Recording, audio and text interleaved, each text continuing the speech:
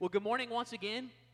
You came on an awesome Sunday because we are starting a brand new message series titled this. It'll be up on the screens.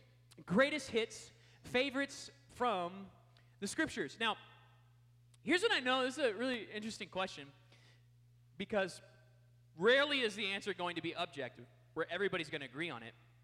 But many times when you ask somebody, hey, like, if you could, like, create a greatest hits playlist for your life, like, what songs would be on that playlist? You ask, like, 100 people that, and you get 100 billion different answers and combinations, right? Just recently, Lane Kendrick, one of our youth students, and I were in a car, and we were heading to Tulsa to help out with some of the flood relief and helping with the Tulsa Dream Center.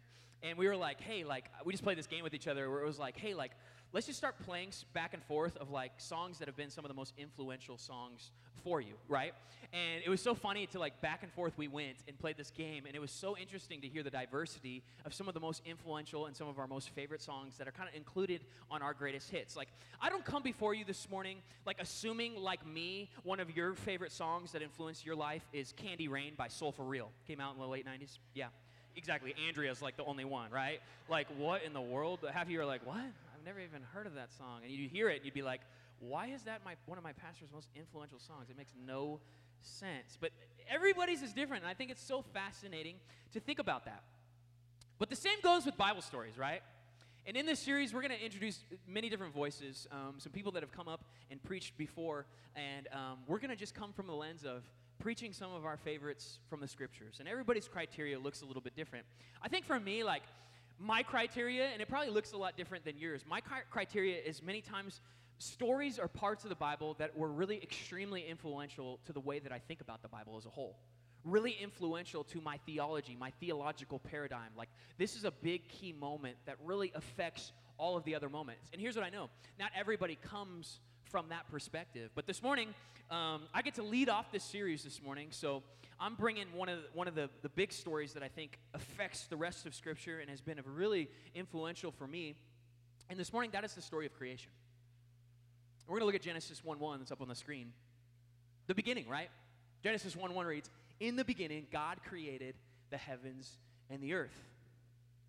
I think this is easy to think about why it's an immediate favorite from the Scripture, because if you're a person that's kind of serious or getting serious about your spirituality and your walk with God and what that might look like, you got to go to the beginning. Because or else when you're questioning life, why am I here, what's my purpose, we're trying to find the Genesis, the beginning of what is my purpose here on earth. How has God and his narrative set the stage for what my life might look like? What is this life that we're living? How does God have a perspective in terms of where did we come from? What is this thing all about? So this is going to lead us into what we call the biblical creation account, the first two chapters of Scripture. And we're not going to dive too deep into chapter 2, but I want us to read through Genesis 1 this morning to kind of understand and set the stage for what we're diving into, and then a couple scriptures in Genesis chapter 2 as well. So let's read beginning with Genesis chapter 1, verse 1 on, and it's a lot, but just saturate yourself as we kind of read through these first couple chapters of Scripture. It says, "In the beginning, God created the heavens and the earth. Now the earth was formless and empty. Darkness was over the surface of the deep, and the Spirit of God was hovering over the waters. And God said, 'Let there be light.' And there was light. God saw that the light was good, and he separated the light from the darkness. God called the light day, and the darkness he called night. And there was evening, and there was morning, the first day. And God said, 'Let there be a vault between the waters to separate water from water.' So God made the vault and separated the water under the vault from the water above it. And it was so." Verse 8, God called the vault sky. And there was evening and there was morning the second day. Verse 9, and God said, "Let the water under the sky be gathered to one place, and let dry ground appear." And it was so. God called the dry ground land, and the gathered waters he called seas. And God saw that it was good. Then God said, "Let the land produce vegetation, seed-bearing plants, and trees on the land that bear fruit with seed in it, according to their various kinds." And It was so.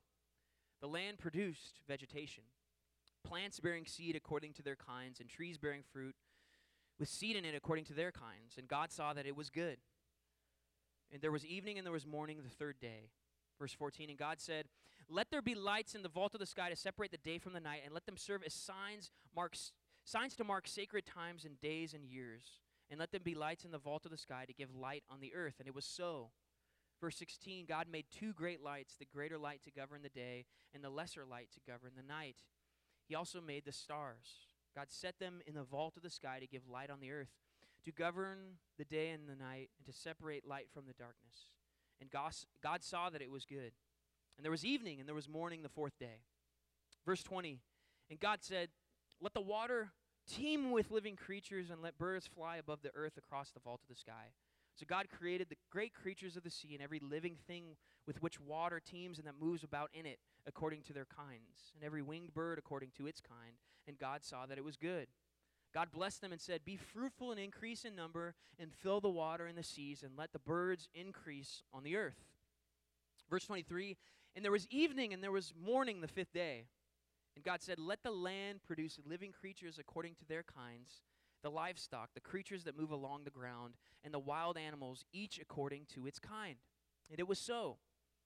Verse 25, God made the wild animals according to their kinds, the livestock according to their kinds, and all the creatures that move along the ground according to their kinds. And God saw that it was good. Then God said, let us make mankind in our image, in our likeness, so that they may rule over the fish in the sea and the birds in the sky, over the livestock and all the wild animals, and over all the creatures that move along the ground. So God created mankind in his own image. In the image of God, he created them. Male and female, he created them. God blessed them and said to them, be fruitful and increase in number. Fill the earth and subdue it. Rule over the fish in the sea and the birds in the sky, and over every living creature that moves on the ground. Then God said, I give you every seed-bearing plant on the face of the whole earth, and every tree that has fruit with seed in it. They will be yours for food, and to all the beasts of the earth, and all the birds in the sky, and all the creatures that move along the ground, everything that has the breath of life in it, I give every green plant for food. And it was so. God saw that all he had made, and it was very good. And there was evening, and there was morning the sixth day. Thus the heavens and the earth were completed in all their vast array. Verse 1 of chapter 2 says, by the seventh day, God had finished the work he had been doing. So on the seventh day, he rested from all his work. Then God blessed the seventh day and made it holy, because on it he rested from all the work of creating that he had done. Let's pray this morning. Lord, we just come before you with open hearts and open minds. And Lord, for some of us in the room, the creation account maybe seems kind of like a fairy tale. For some of us in the room, we have questions, we have thoughts. For others in the room, maybe this morning, we haven't connected to the dots of the implications of what this means for us to be humans flourishing in this life as created and purposed human beings in relationship with an almighty creative God. So Lord, would you help us connect maybe some dots this morning? Would it help build a confidence in the purpose of who you've created us to be and what that means for the relationship that we have with you? We love you. We praise you. In Jesus' name, everybody said, amen. So we're going to make a few observations about this chapter this morning that I think are really kind of impactful in terms of how we frame and understand how this sets the stage for the biblical narrative and the God of the Bible. And the first observation I want to make is that there are many different views of the creation narrative. So next up on the screen is we're going to look at the 6 primary views of creation, because you may be a person that you're like, and this is where I get to, selfishly kind of geek out, because I like to live in these places with different viewpoints. But for some in the room, maybe you always thought, well, there's only one. But I just want to open this up to other viewpoints of how people have chosen to interpret what we see in Genesis chapter 1, focusing in on that chapter in particular. So we're going to look at 6, and here's the first one for you. And typically, you guys are going to, one of you, or all of you are going to relate to different ones and saying, oh, that's kind of where I land in terms of my viewpoint. View number 1 is this, called historic creationism, in terms of how this chapter is interpreted. A couple bullet points, a few for this viewpoint. This viewpoint treats Genesis 1:1 as a time frame that is undefined. In the beginning, Well, we don't know how long the beginning and how long it took for God to create. So this viewpoint leaves this really open-handed of saying we don't know the amount of time Genesis 1:1 took because we are not God. We are not creators of the universe. So therefore, this viewpoint says, well, that time frame is undefined. This viewpoint says that the cultivated land and the creation of Adam and Eve was 6 literal 24-hour days. So this means that this viewpoint holds to the possibility of an old earth, which scientific observation has held being about 4.7 billion years old, right? An old earth because of that undefined time period in Genesis 1 with a younger humanity, right? Humanity showing up on the scene of creation later, a lot later, right? So that's view number one. That's what we would describe as historic creationism. That's the lens that many times people use to interpret Genesis 1. Well, let's go on to the next one, which would be described as young earth creationism. Now, this one is a very, very literal viewpoint. This is saying it's kind of in combatance with a lot of scientific observation, because they're taking the time frames within the biblical narrative and they're saying, okay, if we add them all up, the universe is less than 10,000 years old if we take all of these numbers quite literally with no undefined times. Creation happened in 6 literal 24-hour days.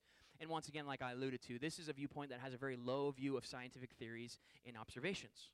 So many times this camp goes to bat and goes against a lot of scientists and a lot of observations that people have made throughout the years. Okay, now view number 3. View number 3 is called the gap theory, another one of the most popular views of the creation account. And this view basically says there was an undefined catastrophic disaster that happened between Genesis 1:1 and 1:2. So, like, a lot of people have a lot of questions about, like, what about dinosaurs? You know what I mean? Like, where are dinosaurs in the Bible? Right? And it's like, well, unfortunately, the Bible wasn't written for the purpose of, like, a scientific textbook to help you understand dinosaurs. But it was written to us as a theological narrative to understand life and how we relate to the story of God, right? So, for the gap theory, this is one that, you know, if you want to, like, talk about dinosaurs, like, this is one where people have used this as an identifier of there was this catastrophic event that happened between Genesis 1:1 and Genesis 1:2 where the earth existed, but then it got obliterated, and then God had to basically start over, right? God responds to the state of the world in Genesis 1:2 by recreating and repopulating it thousands of years later in 6 literal days. So in this view, the earth is old, billions of years old, and then mankind is young, meaning more like thousands of years old. So this viewpoint holds to an old earth with a young humanity as well. Okay, a couple more. Next is what we would call a few more. Number 4 is the literary framework view. Now, the most succinct way I could describe this view is it's highly figurative view of the scripture in Genesis 1, which is right in line, honestly, with the poetic nature of how Genesis was written as well. So you look at the culture of poetry in the time of assumed where Genesis was written, and it was written in a very poetic nature that represented much of the culture during this time. So this isn't as far-fetched of a viewpoint that sometimes many people believe it to be. Things are described in topical order, not sequential order. So according to this viewpoint, they view through the lens of, like, it's less about, like, what order things happened in and more based on the different topics and the beauty and the diversity within God's creation.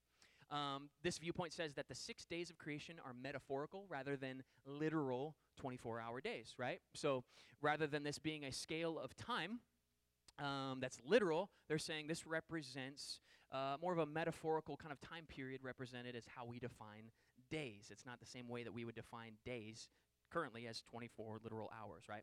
Okay, let's keep going. View number 5 is the day-age view. Is anybody confused yet? Yeah, come on, somebody. Here we go. View number 5, the day-age view.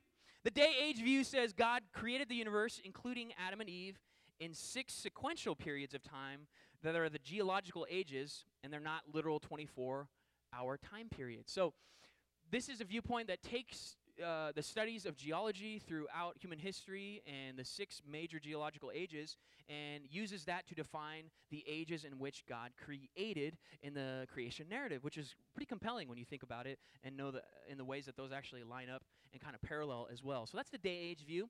And then view number 6 is, lastly, theistic evolution. Theistic evolution says this. It says God begins creation, but then allows the natural process of evolution to take place. So this view accepts much of the theories of evolutionary process. Once again, many times we think of the church like being in a fight with the theories of evolution. Well, this viewpoint says actually there's something beautiful about this that could have happened here, where God is still the creator of matter, the creator of all things. He's behind it all, but he oversees, as in his sovereignty, the possibility of the evolutionary process on the earth.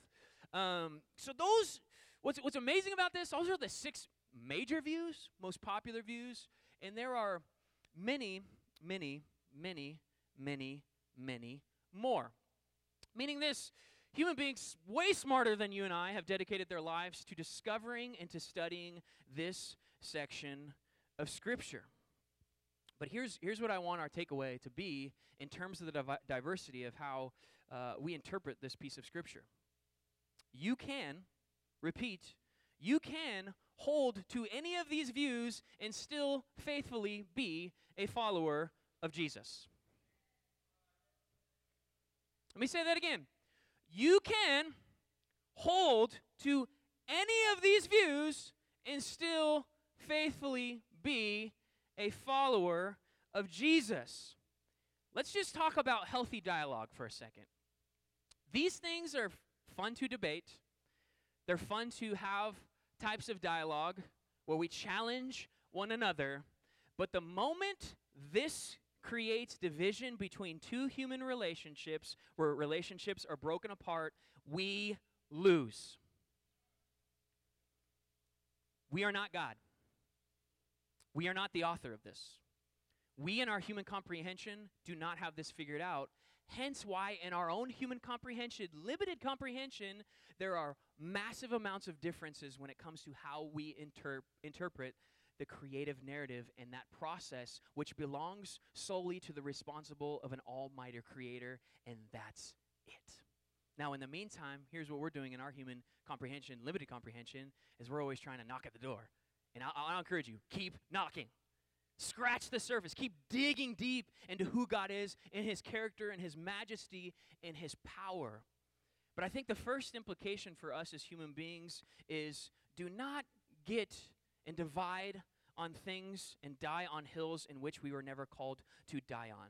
Do not use this as an opportunity to create disagreement and disunity within your brothers and sisters who are also simultaneously using their brain to the best of their ability to hold to a specific viewpoint. We can be a people that model disagreement, once again, without being disrespectful. When we hit the mode of disrespect based on some of these disagreements, we as human beings lose because we're modeling something that the world's so good at naturally. And that's being in disunity. We are called to be people of peace. We are called to be those who harvest opportunity and model what it looks like to be into deep, authentic community with one another. Amen? Okay, that's the first thing. That's the foundation that I just want to set, because I think sometimes if you don't set that type of a foundation, there's a lot of assumptions running around. So my assumption is, and you might be saying, well, Pastor, what's your view? That's not my place to give you my view. I have a view. I'll just be honest. I die on one of those hills, and I have reasons why. But my job isn't to convince you of that. My job is to help you think and come to your own conclusions, because pastor is not going to be there when somebody comes knocking on your door asking you what you believe about creation and science. You have to have come there. See, this requires you to read the Bible. You to come to your conclusion. You to. And here's where I tried to help you is those are the top 6 ways that we think about it. But I don't feel like my job is to tell you specifically the way that I think about it, because here's what I know. My viewpoint has errors in it and is imperfect, and that's okay. Amen? Okay, let's continue on. Second observation is a big portion of this scripture, which is the doctrine of the Imago Dei. The Imago Dei. Now, some of you in the room are like, what in the world is Imago Dei? This is the Latin term many times used to describe this idea of the image of God, which is a phrase that was used in Genesis 1, right? We saw that phrase pop up. So let's look back at Genesis 1 really quickly, which I think, once again, has massive implications in terms of how we live as human beings, right? So Genesis chapter 1, verses 26 through 27 says, "Then God said," so after everything else has been created up to this point, then God said, "Let us make mankind in our image, in our likeness, so that they may rule over the fish in the sea and the birds in the sky, over the livestock and all the wild animals, and over all the creatures that move along the ground. So God created mankind in his own image. In the image of God, he created them, male and female, he created them. See, this is so massive because at the Genesis, at the beginning of God's creative viewpoint, each person fundamentally has value as his image bearers. See, if you're like this morning, you're like, okay, this is a fairy tale. Like, I don't believe any of this. Great, you're not gonna jive with what we're deeming as truth this morning, because at the very beginning, according to God's heart, deeming of what He deems as truth when it comes to creation is that each and every human being, at their inception, at their birth, as being living, breathing human beings on this earth, are created in God's very beautiful, distinct, holy image. For culturally, expressions during this time period in which Genesis was written, people would describe it in such terms as this, is that every human being carries God's essence. The image of God was used during this time as Genesis was written to describe the idea that as human beings we are created with God's essence, God's thumbprint upon each and every one of us. And this is profound. This impacts a lot. Because let's think about this for a second. Many times it's fun to think about the Bible systematically. What do I mean by that? Taking a bunch of topics and like lumping them all together of like, okay, let's find every instance in the Bible where God talks about holiness. Okay, that's us systematically thinking about the Bible and the topic of holiness. But I want us to zoom back, because there's a beautiful narrative that's happening right here. This is the beginning, meaning this is the starting point, entry point of God's beautiful love story and revealing of himself, of how he relates to other human beings. Rather than us thinking about this of like every place in the Bible, let's treat this as the beginning. Let's treat this as a narrative story in which God was knocking out some foundational things in terms of the stage he was setting for us to understand our purpose within God's scope of humanity in the history of the world, right? This is the introduction to the story. And it reminds us that you matter to God. You. You and your uniqueness. You have purpose. You were born for a reason. You were born in this time frame, at this moment in time, in this generation, for a specific purpose and for a specific reason. And if you matter to God, here's what we need to also remember about the brothers and sisters, not only sitting on our left and right, but those outside the walls of this place, is they matter to God as well. They matter a whole lot to God. In the same way that God dotes on you and has created you in his very essence, he has done the same for those who are like, I'm not a church person, or like I'm a big heathen, or I'm whatever that looks like. Every scale, it doesn't matter, because God chose to create humanity in his very image. This is one of my favorites in the scripture because it's foundational. It's foundational about how we think about God and how we think about human beings. This helps set the stage for everything else in which God's heart is being revealed to a humanity in which he loves so much. And it reminds us in our personal pursuit of God, because as the people of God, maybe as people, as church people, speaking to an audience of church people this morning, there's a dynamic within you. There's some sort of a pursuit of God, whether that's kind of more of a passive curiosity this morning, whatever the narrative looks like. But this reminds us, in our passionate pursuit of God, we do not have permission to step on other human beings on the way up in our pursuit. See, this is the problem, is you can be like, well, I'm so all about God, but in the meantime, I'm just kind of stomping and stepping on other people in my own pursuit of God. And right here in the early chapters, the first chapter of the Bible, we're reminded that's not possible, because those people matter too. Yes, it matters, the connection point that you personally have, but in your pursuit from that point forward, It's not all about you. And you have no right to devalue anyone else in your pursuit of God in the process. See, God starts and builds a foundational narrative for us to understand and interpret his heart from the very first few pages of Scripture. This is so massive. We aren't given the right to devalue anyone else also created in his image. Some of you in the room though are going, okay, Pastor, but you need to keep reading. And I agree. Because for those of you familiar with the biblical narrative, you know what's coming. Chapter 3 of Genesis is coming. And chapter 3, we're not dipping into it too much this morning, but there's massive implications because chapter 3 represents where human beings, we screwed this thing up.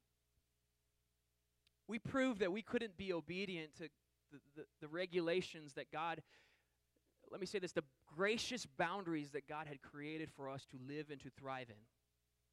And in our free will, we chose to breach those, and in comes this curse of sin and evil into our world that many times throughout our life we're constantly struggling with. See, sin enters the world, and what happens to the image of God, the reflection of us as human beings? Well, that image gets cracked, gets pretty messed up. See, and for some of us in the room, we're going, you're living in la la land, understanding, Pastor, that, see, the world we live in is a broken one. The world we live in is, as human beings like you and I, we all have cracks. We all have areas of our life where God's mending those places back together. So it really kind of leads us to our last and final observation about this section of Scripture this morning, which is a question that's going to be up on the screen, is what is God's vision for fallen human beings? Because the beautiful, perfect creation narrative takes a pretty sharp turn when we get to Genesis chapter 3. And once again, if we're thinking about the Bible as a story, we know the majority of the Bible isn't reflective of the state of 1 and 2, the first two chapters, but it's more of a commentary and relationship with God and human beings about dealing with our own brokenness, our imperfections, the fact that you and I fall short of God's glorious standards. But here's what I love about the heart of God and his vision for us. In that very chapter, Genesis chapter 3, where the curse of sin enters into the human narrative, we have verses 14 through 15, and they'll be up on the screen.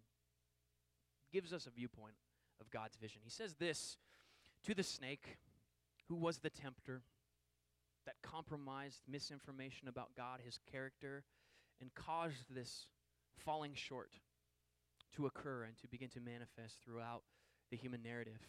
He says this, he says, so the Lord God said to the serpent, in which in other parts of the Bible, that ancient devil, making reference to the enemy of our souls, the personal, godlike being that wants nothing more than for us to fail, to lose our purpose in connection with God in this lifetime. He says this, he gives the serpent his fate. He says, because you've done this, cursed are you above all livestock and all wild animals. You will crawl on your belly, and you will eat dust all the days of your life. And I will put enmity between you and the woman, and between your offspring and hers. He will crush your head, and you will strike his heel. Now, there's something beautiful about this because it represents the relationship between human beings and animals in a sense, too. That there's certain creatures, like I was in our basement, I think it was yesterday, and I saw a spider. Anybody else, like you see a spider and you're like, wah! Ah! You know what I mean? And you don't want to mess with spiders because you know spiders could possibly bite or sting you, right? See, there's this relationship because of sin, between human beings and creatures, right? Where there's a tension there. But we know, hey, I got the big hand, I got the paper towel, I can smash you, spider. But you're at the wrong place at the wrong time, you get a bite. Sometimes so serious that it takes someone's life. See, there's this tension, and there's this prophetic vision that God's giving forth about this tension that's going to exist within this world where sin has entered. But there's something so beautiful about a prophetic vision that's being spoken out towards humanity. You see, through the path of childbearing, there will be this son. smack dab in the middle of human history, that will be born, and he will be the king to settle this once for all. Yes, when he's up on that cross, come on, somebody, the serpent thinks that he's winning in the way that he's striking Jesus, who came in the midst of human history.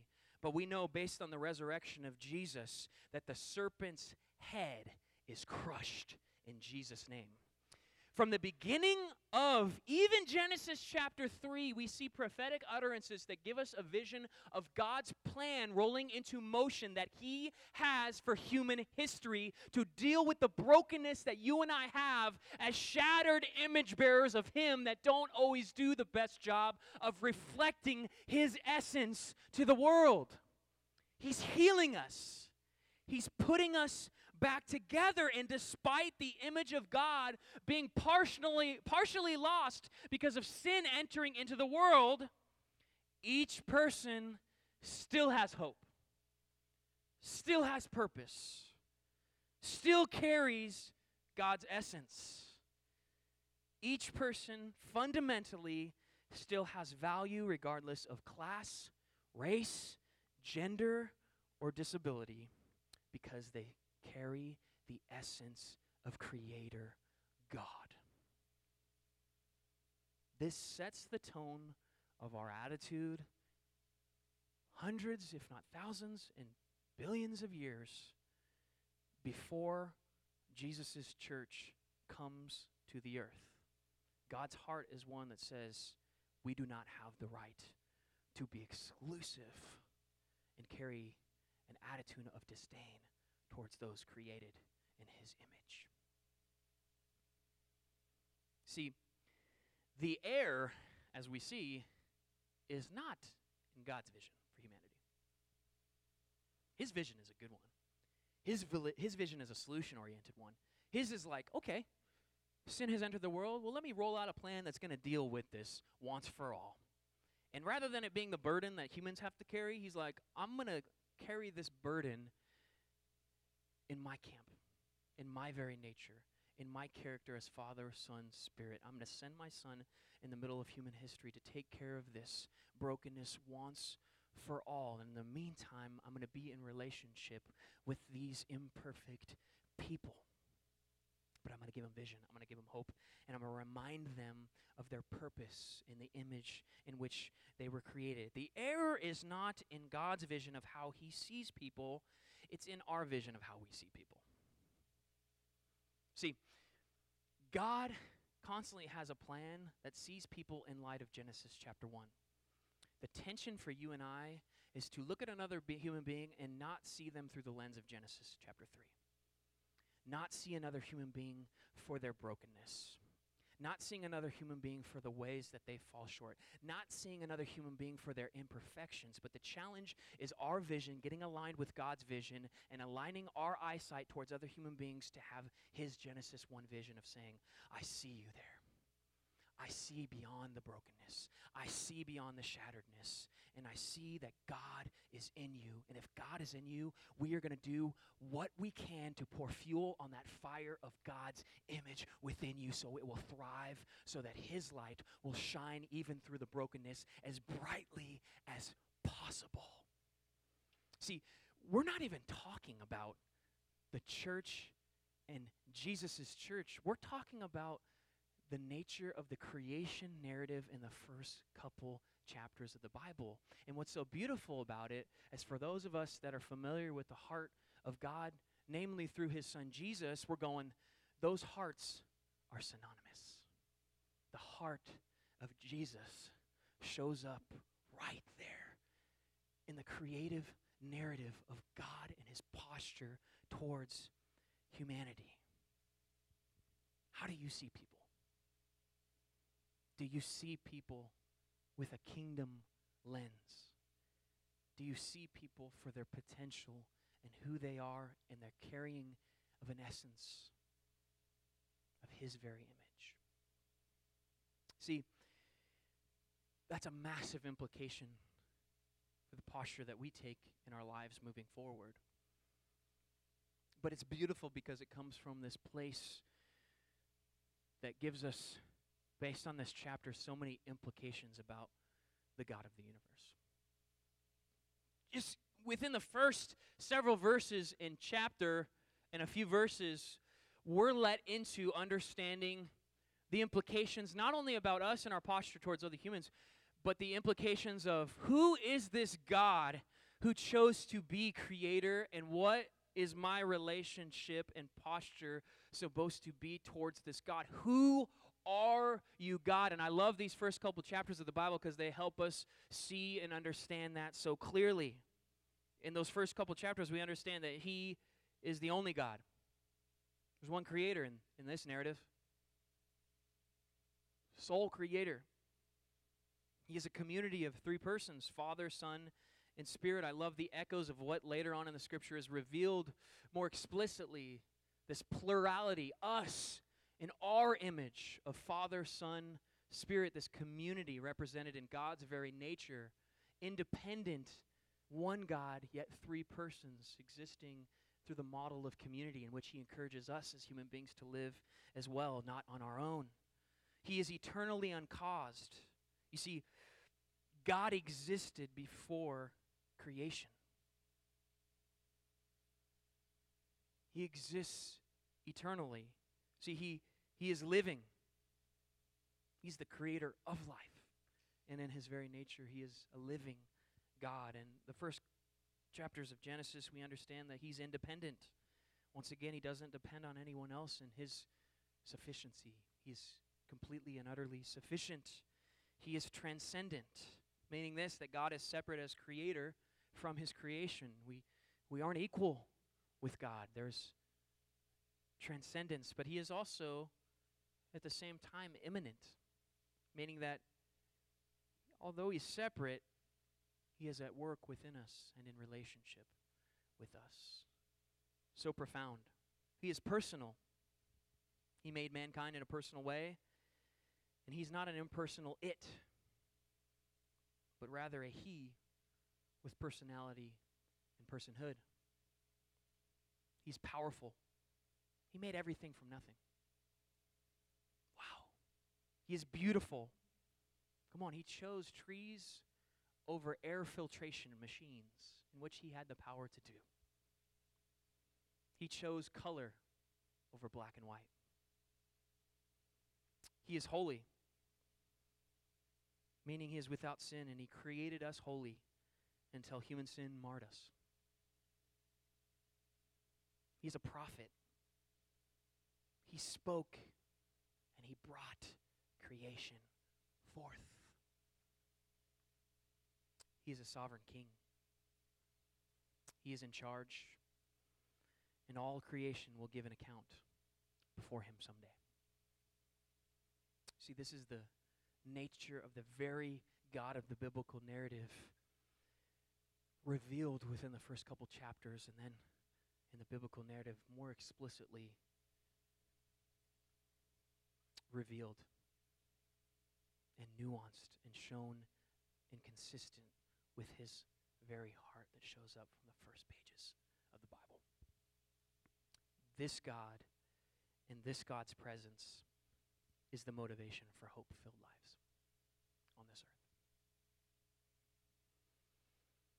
This God, in His character and His nature, has implications in terms of the way that we relate to Him as a God who cherishes in His children and has created us with such plan, purpose, and dignity to thrive in as we live our lives on this earth. And once again, talking vision, it would be wrong to kind of sneak ahead into the biblical narrative and see where He's leading us to. Amen? So we're going to finish off. We started at the beginning of the Scripture, and we're going to end near the end in one of the last chapters of the Bible, in Revelation chapter 21. Here's where He is leading us. It says this in Revelation 21, verse 1.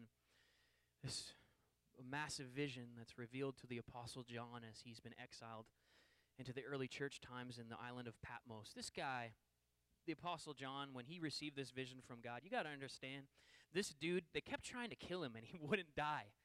Guys, they tried to boil him in a vat of oil, and he survived it. I don't know about you, I'd be so mad at God for surviving that one. and the implications physically. But it just reminds us that God still had a purpose, even in his charred physical state, in which God was still allowing him, through his grace, to give him breath.